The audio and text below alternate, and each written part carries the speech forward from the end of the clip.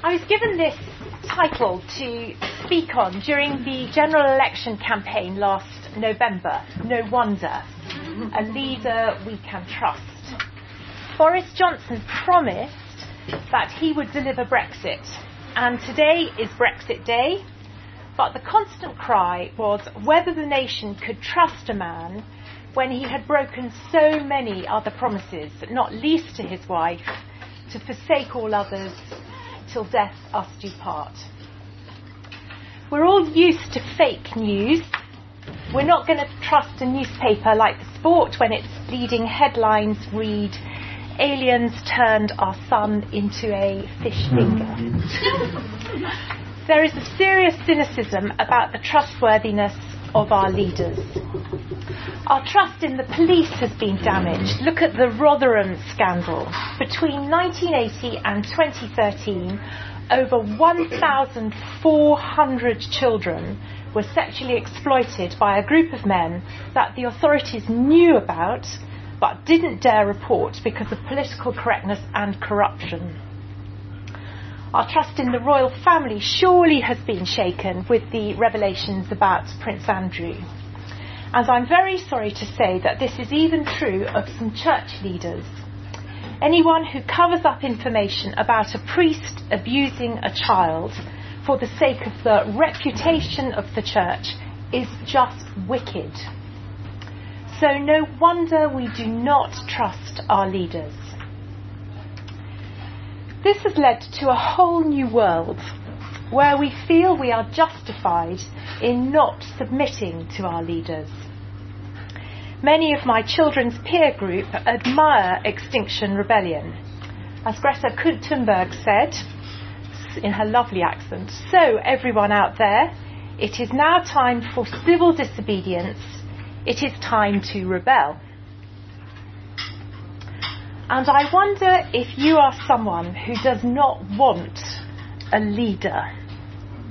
We don't submit to our husbands. We challenge our children's teachers. We tweet and post and blog about our corrupt leaders. And that may well be fine in the secular world, but it's very serious in the spiritual world.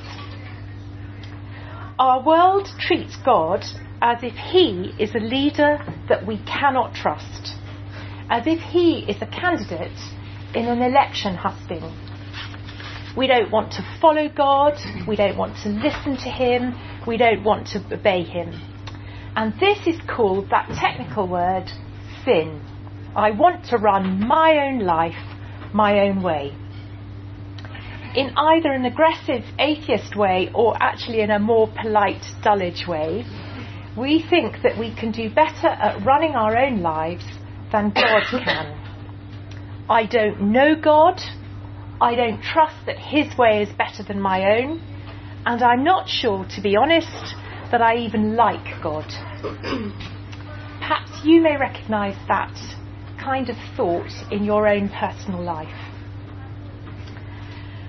The reason that your Christian friends have invited you here to this fairly decent lunch is that they want you to know that Jesus is a leader you can trust. They want you to be crystal clear about what the Bible teaches.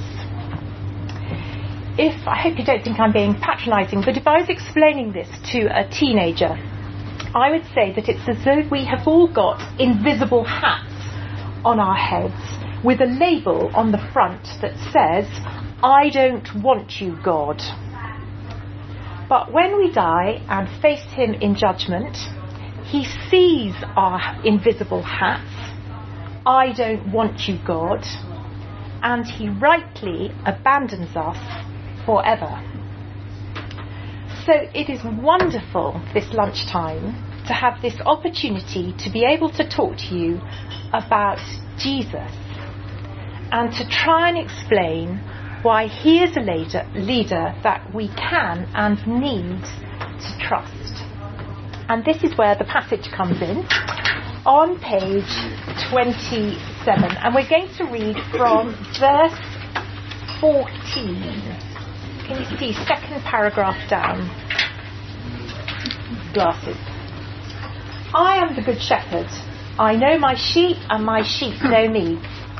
Just as the Father knows me and I know the Father, and I lay down my life for the sheep. I have other sheep that are not of this sheepfold. I must bring them also. They too will listen to my voice, and there shall be one flock and one shepherd. The reason my Father loves me is that I lay down my life, only to take it up again. No one takes it from me, but I lay it down of my own accord. I have authority to lay it down and authority to take it up again. This command I received from my Father. So I'm going to talk to you at lunchtime about the Good Shepherd. I have 3 points. First of all, the Good Shepherd's commitment to us. Secondly, Jesus' conquest over death. And thirdly, Jesus' character. So we'll start with Jesus' commitment to us. And I just wanted us to look at those verses, 15, 17 and 18. That phrase, he lays down his life for us. My husband and my father-in-law were both army officers in the Green Jackets. And now my son Archie has also been commissioned, and he goes to Sandhurst in September. He is prepared, literally, to lay his life down for Queen and country. And if any of you are mothers here, you may know how I'm feeling about that. Happily, his training is very thorough. He will be armed with the best weaponry there is and surrounded by a platoon of equally well-trained, fit men and women who will protect him. So the chances of him actually dying are slim.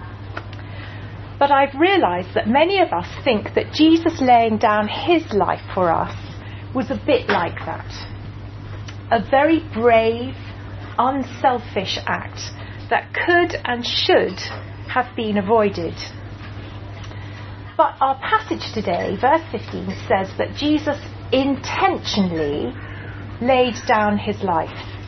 And that word for his sheep means on behalf of or in the place of. Our sin cannot just be ignored or swept under the carpet because God is just and good.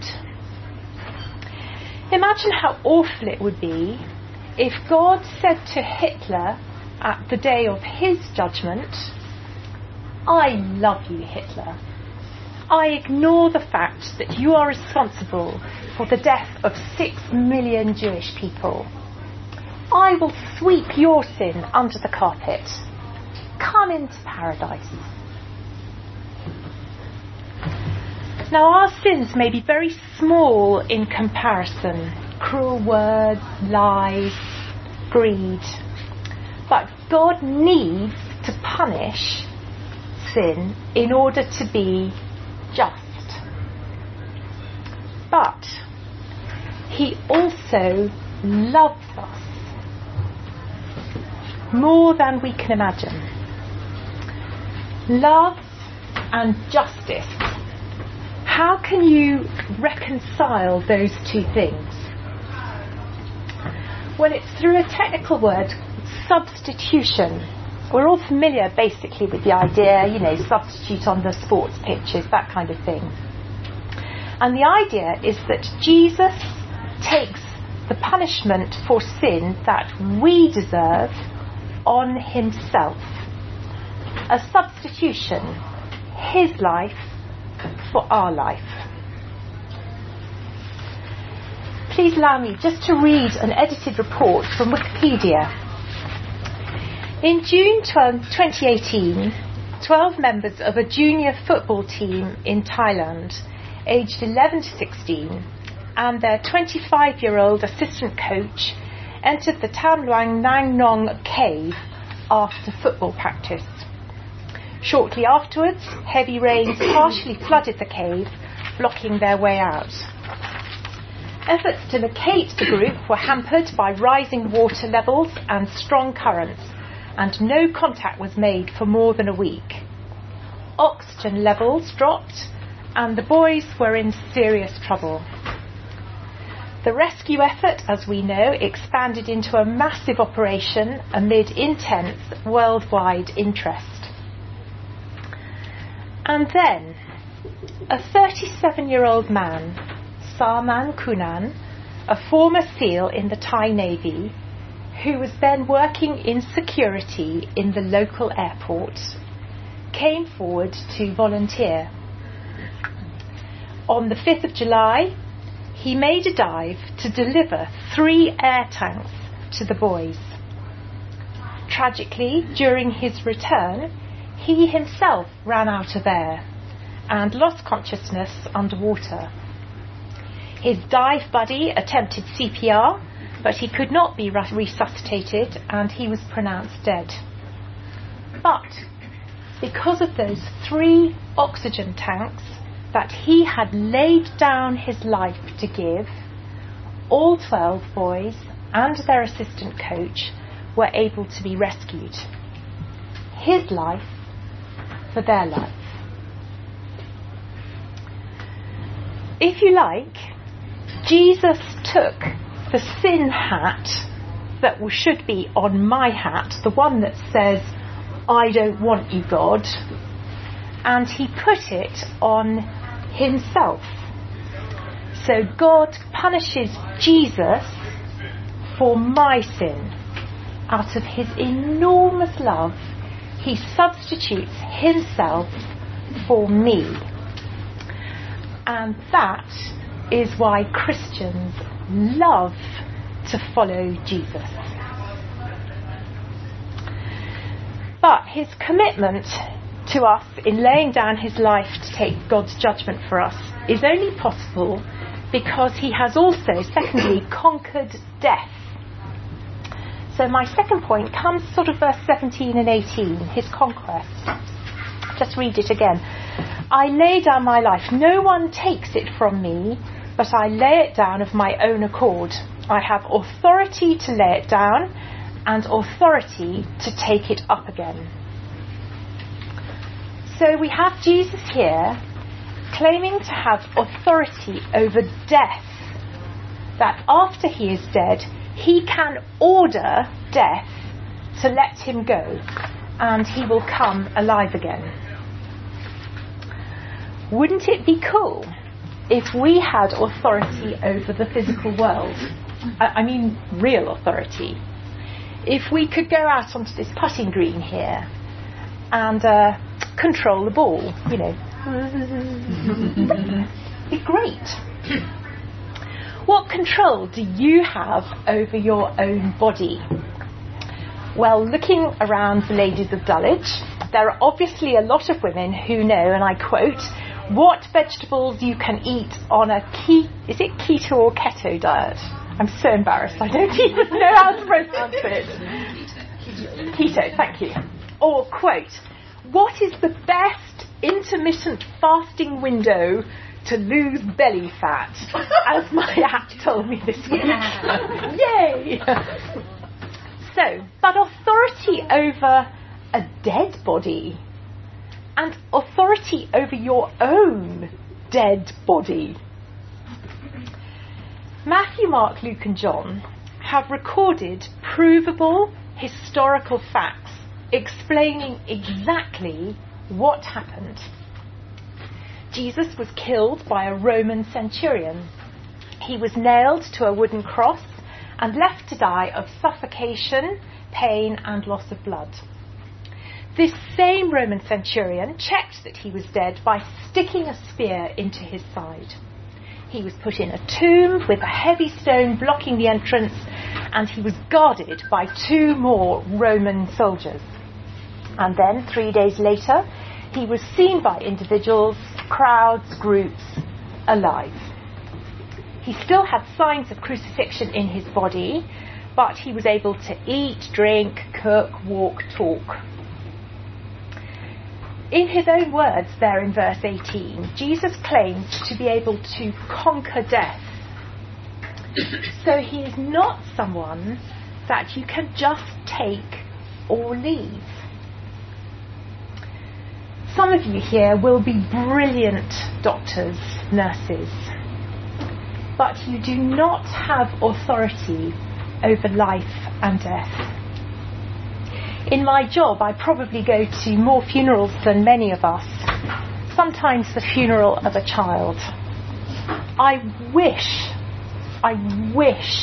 that I had authority over death and life, but I don't. But Jesus does. 2 weeks ago, I went home basically to say goodbye for the very last time, to my darling father. He is a Christian, and I read verses like verse 27 and 28 that you've got. I'll read them to you in our passage. I read, "My sheep hear my voice, and I know them, and they follow me. I give them eternal life, and they will never perish, and no one will snatch them out of my hand." It was very sad, but what confidence for him in his last hours not to be frightened of death. Actually, he has since rallied. And he is now sitting up in bed demanding a decent bottle of claret. But you get the point. The power of the word. So, Jesus' commitment to us is absolute. He has conquered death.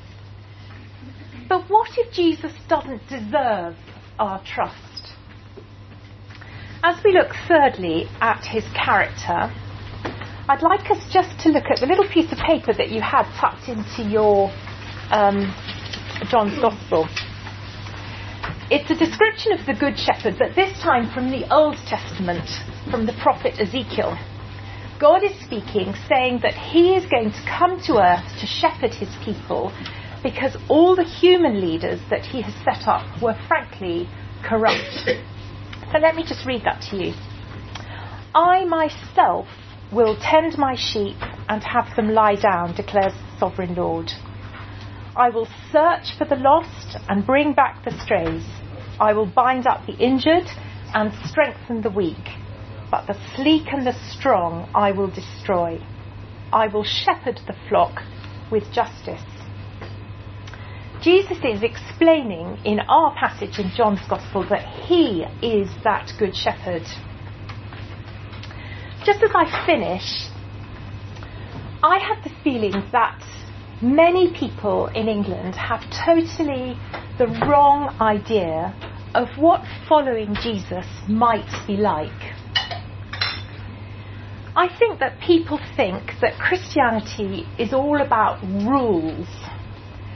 So stifling, so rigid, so fixed. But these verses tell us that it's not rules. Jesus offers us a relationship. Jesus says that he knows us. He knows what we are like on the inside. Those dark moments of anxiety, of regret. He knows what our real potential is as women. I wonder if you have also the impression that Christianity is just full of condemnation. Well, look at those Ezekiel verses again. Shepherds look after their sheep. That's the very point of being a shepherd.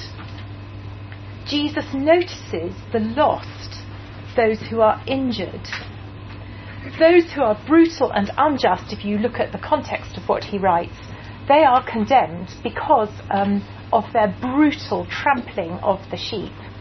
But his sheep experience care and compassion.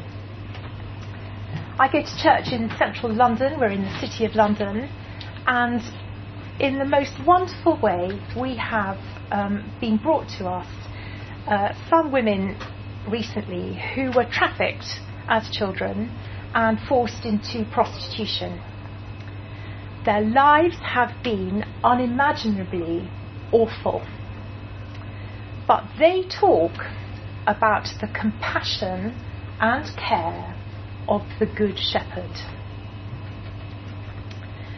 And lastly, I know that some people say that God hides from us, that he is terribly difficult to follow and believe in.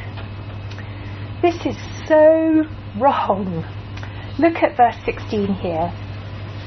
The shepherd goes out to seek for them wherever they have managed to get lost. And actually, that is exactly what is happening today, now. Not a hiding God, but a seeking God. Jesus is seeking out each one of us here, asking us to listen to his words and to follow him. Jesus is the Good Shepherd. He is a leader we can trust because of his commitment to us. He has laid down his life for us. He has conquered death, and his character is unimaginably beautiful.